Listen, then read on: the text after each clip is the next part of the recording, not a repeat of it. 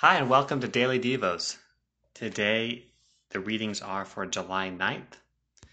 And today, I'm not looking at Romans again, it's going to be Matthew. Matthew chapter 24, verses 1 through 14. And I always enjoy reading about the end times in the Bible. And it's a mysterious time, it's an exciting time, it's something that sometimes feels like it's not going to happen because normal life is just, if the sun rises, the sun sets, we have a normal life, things are fine. But we're told many times in the Bible that there is an end coming. There's an end time, and this will end. This will all come to a final conclusion where Jesus will reign. He will bring sin. He'll bring a reckoning to sin and to what Satan has done, and he will set all things right. But there's a hard period to come before that. And Matthew talks about that period. This pandemic has been an interesting time for me to understand some of the end time type prophecies. And I don't mean like I see that this is the end times, but what I mean is that there really hasn't been a situation like this that we've gotten to experience as a nation and as a world, at least certainly for this generation, where the whole world is kind of united around something, and there are big implications for the disease and how we handle it with society, and it feels like something that could easily turn into the kinds of trials and tribulations that the Bible talks about. Or this kind of a thing, right? This is the first thing that I've experienced that really has me thinking those kinds of things. But an important thing that these verses call out to me is, how am I as a Christ follower handling this type of situation?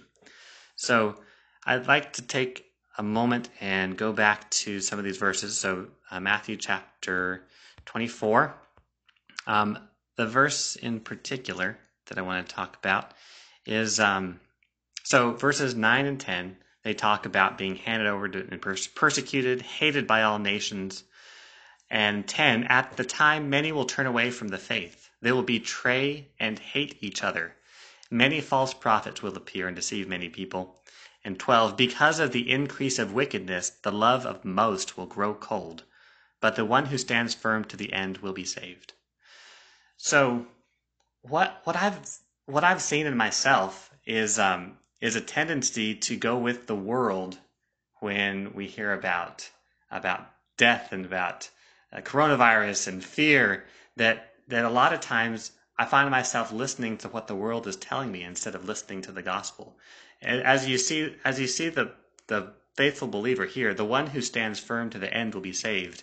They aren't like the wave that gets tossed about, like James talks about. They are the believer who stands firm in their faith, knowing that God is in control. God is the one who they serve, and the source of truth is the Word of God.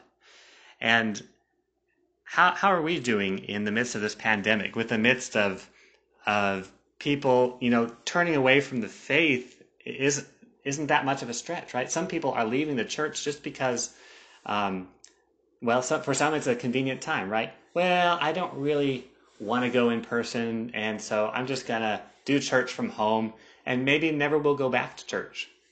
Maybe they see it as an excuse, as a reason to never re-engage with God's people, and feeling like they are good enough doing this by themselves. Maybe I'm feeling that way. Maybe I'm feeling like, it's when this all first happened, my initial reaction was just to get my head on straight and to try to figure out what my next step was going to be. How do we adjust to this? And my thought wasn't, God, what are you doing in this? And God, how can I seek and honor and glorify you in this? And what are you doing here? And the end times are going to happen. Maybe in our life, maybe not in our life, maybe not for a long time.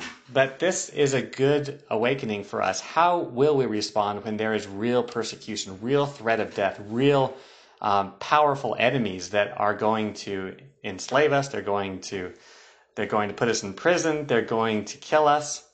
When we are faced with that kind of a threat and that kind of opposition, what will we do?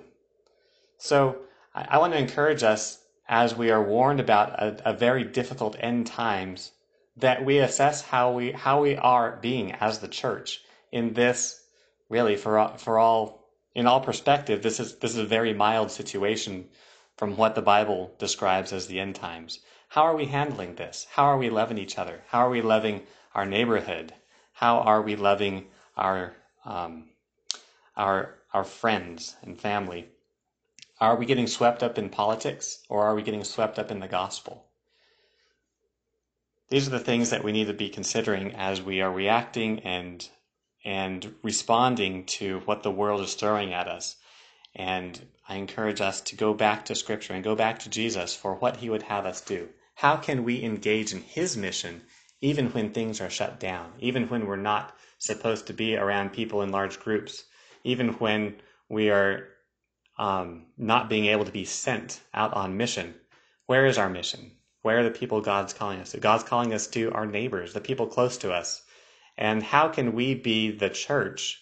And how can we be the hands, the feet, and the voice of Jesus in this difficult time for the people around us? I pray that God would use us mightily, that we would have his eyes to see the situation, that he would guide us, that he would show us how we are to be his church and his faithful people in the midst of a challenging and difficult situation. Thank you for listening today.